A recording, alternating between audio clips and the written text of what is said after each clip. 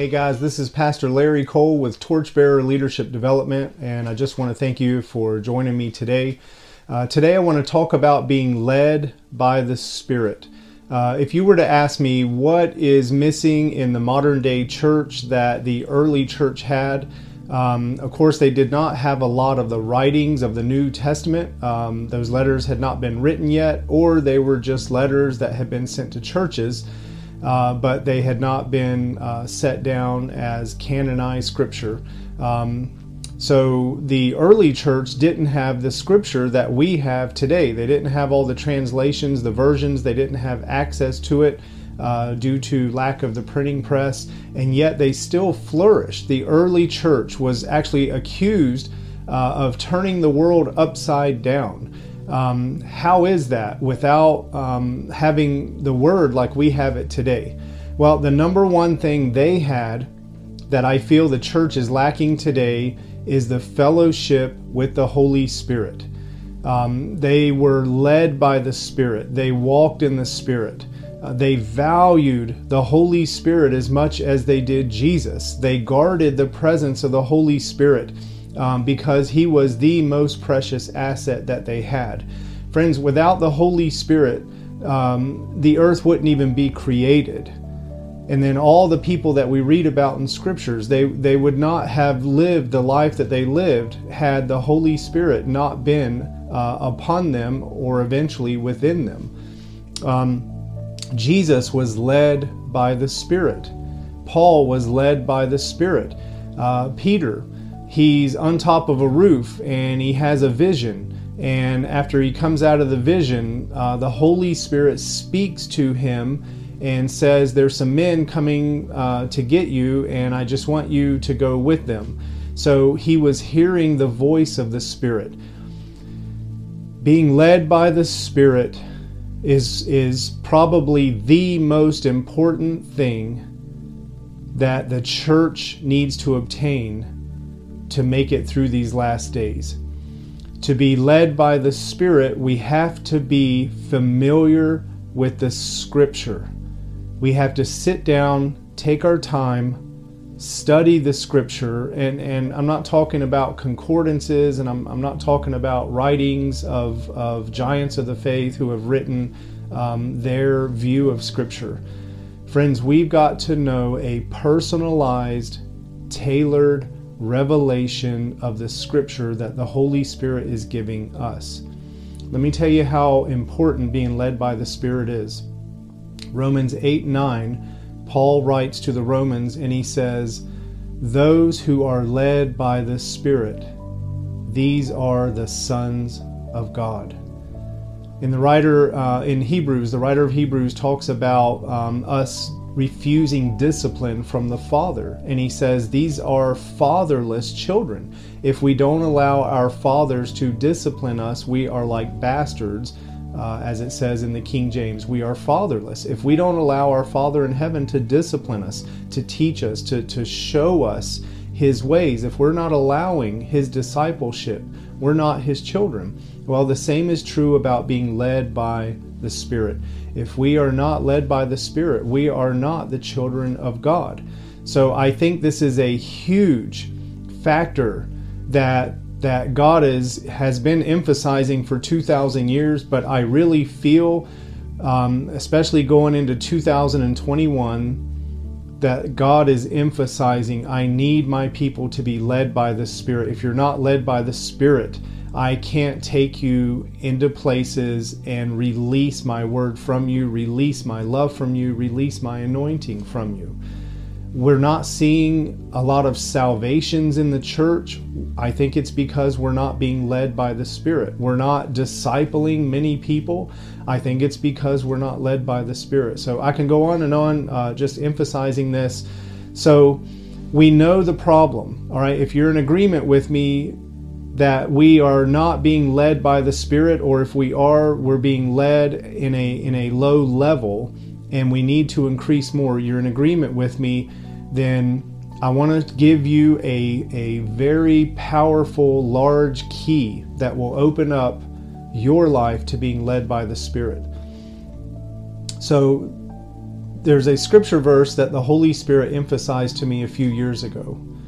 It's 2 Corinthians 13:14. It's the last verse in 2 Corinthians. And so I was reading through the book of Corinthians, and I got to the end of the book. And you know how when you get to the end, you've read the whole thing, you've looked up some words, you've studied some things, but as you get to the end, you're like, okay, Paul's just getting to the end, so you find yourself reading a little bit faster. Well, that's what I was doing that day. When I got to the last verse in the book of 2 Corinthians, the Holy Spirit just really emphasized that last verse. And it says this: "The grace of Jesus Christ, the love of the Father, and fellowship with the Holy Spirit be with you all. Amen." Well, that verse jumped off the page at me, and I knew the Holy Spirit was emphasizing it. But when I went back and looked at it again, I thought, well, there's really not much here. It's just Paul signing off. Hey, I've written this letter, and here's my closing to the letter. But I began to just stare at this verse. I began to meditate upon it. And over the next few hours, the Holy Spirit began to show me that there are 3 steps in this process that will bring this verse to life and that will awaken the church to be able to walk in strength in the last days.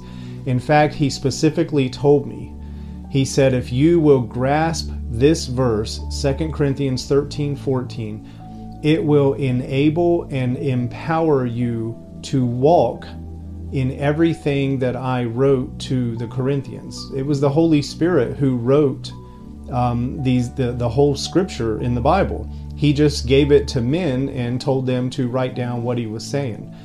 So here's the 3 keys. First is the grace of Jesus Christ. So what is grace? If you look it up in the concordance, it's going to say that the definition of grace is unmerited favor.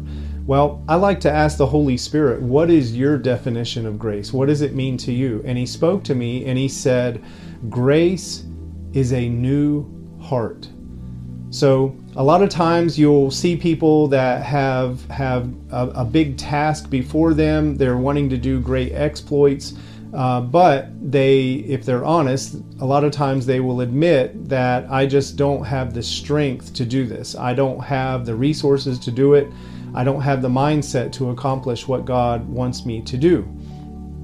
One way of saying it is you'll hear people say, I just don't have the heart for that. How is it that some of these giants of the faith, John Lake, Catherine Kuhlman, Smith Wigglesworth, these people who just shook the world in our modern day, how is it that they were able to do that? And yet another man who just teaches a Sunday school class has a little bit of adversity and he's just overwhelmed by that adversity. Well, what that man needs is the grace of Jesus Christ. Grace is a new heart. Friends, we have got a mountain to climb before us in these last days. We have got some obstacles before us. We've got an army of darkness before the army of God. And we are outnumbered. And a lot of people are already overwhelmed because they don't have the heart to face the times ahead. So I want to challenge you today, get the grace of Jesus Christ. Well, how do I get his grace? How do I get his new heart? You get in his presence. You grab a hold of him and you don't let go. You become like Jacob did before he crossed the river. And he grabbed a hold of the angel at the river and he said, I'm not going to let you go until you bless me. It cost him a hip, but it gained him a name. He met that angel as a deceiver, but he left that angel as Israel.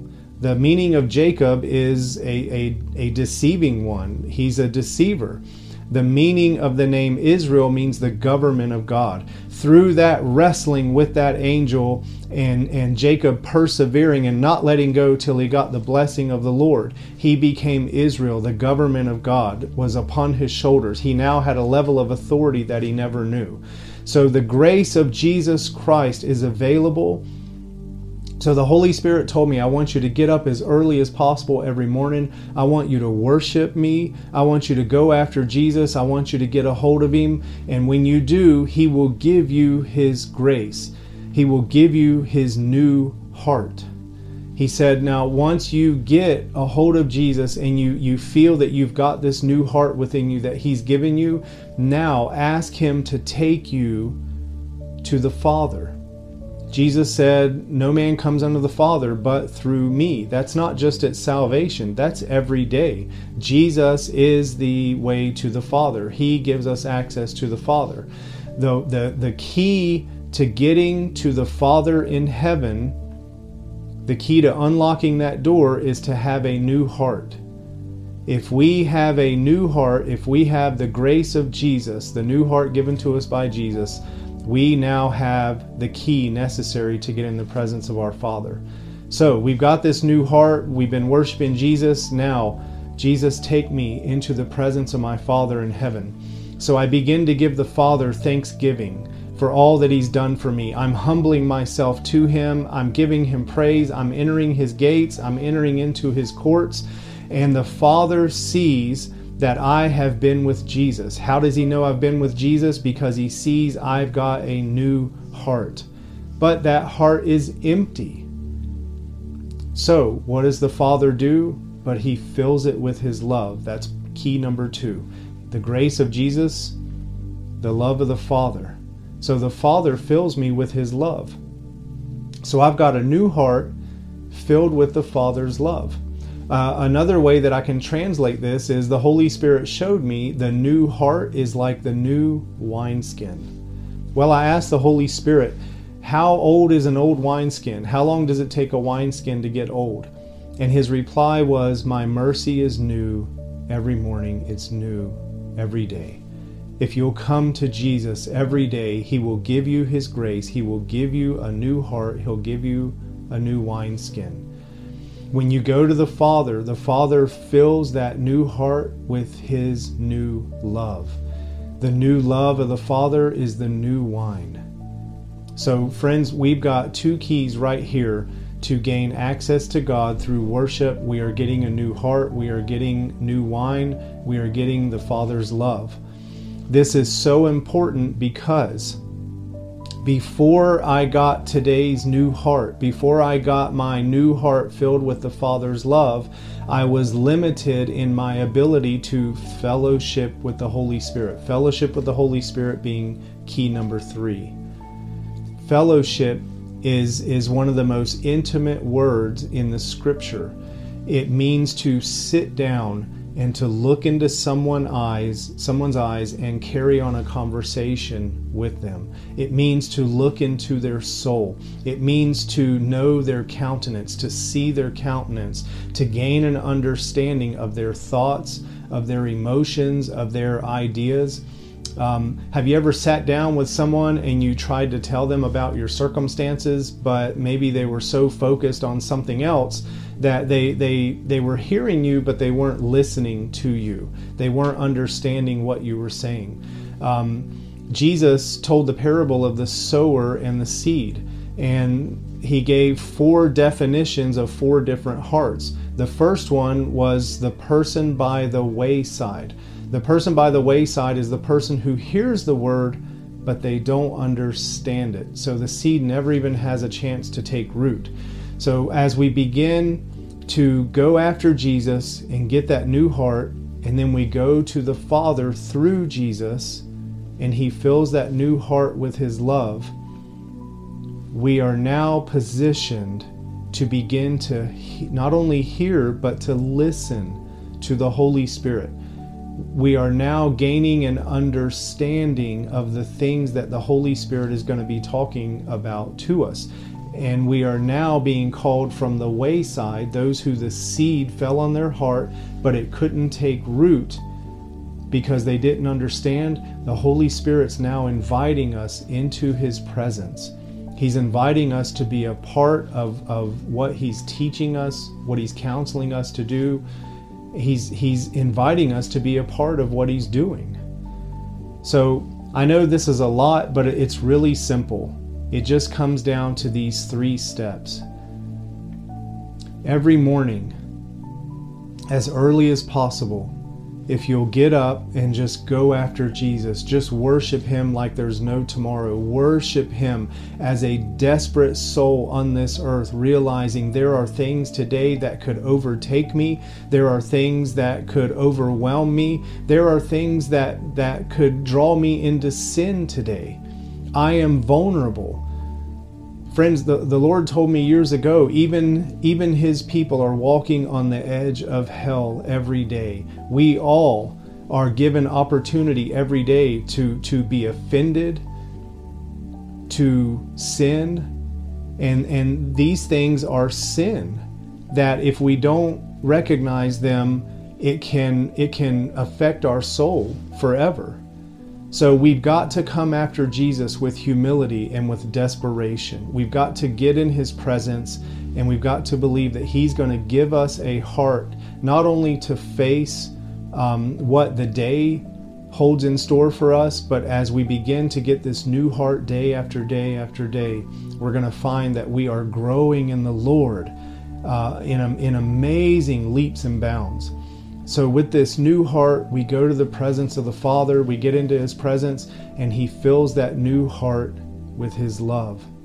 So now that I've got that new heart and that love, not only do I have the ability to fellowship with the Holy Spirit and understand what He's trying to teach me, but now I'm seeing things through the eyes of God. Well, what do you mean? Because God is love.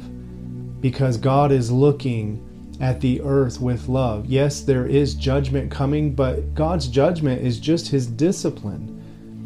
When God brings judgment on someone, it's not to damn them to hell. His judgment is to humble them so that they will realize how much they are in need of a Savior.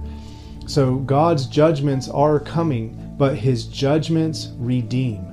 Every day until Jesus returns, God is redeeming everything that will humble itself to Him. So we are seeing through God's eyes. We are seeing through love. Now I can pray accurately. Now the requests that I am putting before the Lord are through the eyes of love. It's through a heart for redemption. It's through a desire and a longing to see all of creation come to its Creator and fulfill its destiny. As a result, I can now fellowship with the Holy Spirit. Now, as I walk throughout my entire day, I'm aware of His presence. How often have you found, man, I'm 4, 5, 6 hours into the day and I'm not even aware of His presence. I've not been aware of His presence. So as we begin to fellowship with the Holy Spirit, we're moving to greater levels of awareness of His presence. And how important is the presence of God? Friend, this is the covenant. I will be their God, they will be my people, and I will be in their midst. If you're not experiencing the presence of God, I want to challenge you. Humble yourself. Seek the Lord Jesus. Worship Him. And when you get in His presence, He is the light of the world, and He will reveal to you what has been keeping you from His presence, what's been keeping you from hearing His voice, what's been keeping you from being His disciple. He's the light of the world, and what He's revealing is the darkness that has stuck to us, that has stuck to our hearts, stuck to our minds, that has been a distraction away from Him. So I just want to encourage you. God is helping His people. He's working with His people. A lot of people don't like patterns. They just like to pray and to worship. But God has put patterns in the Bible from Genesis all the way through to Revelations. He put these patterns in the Scripture to help us, to make it easier for us to gain an understanding of how He works and who He is.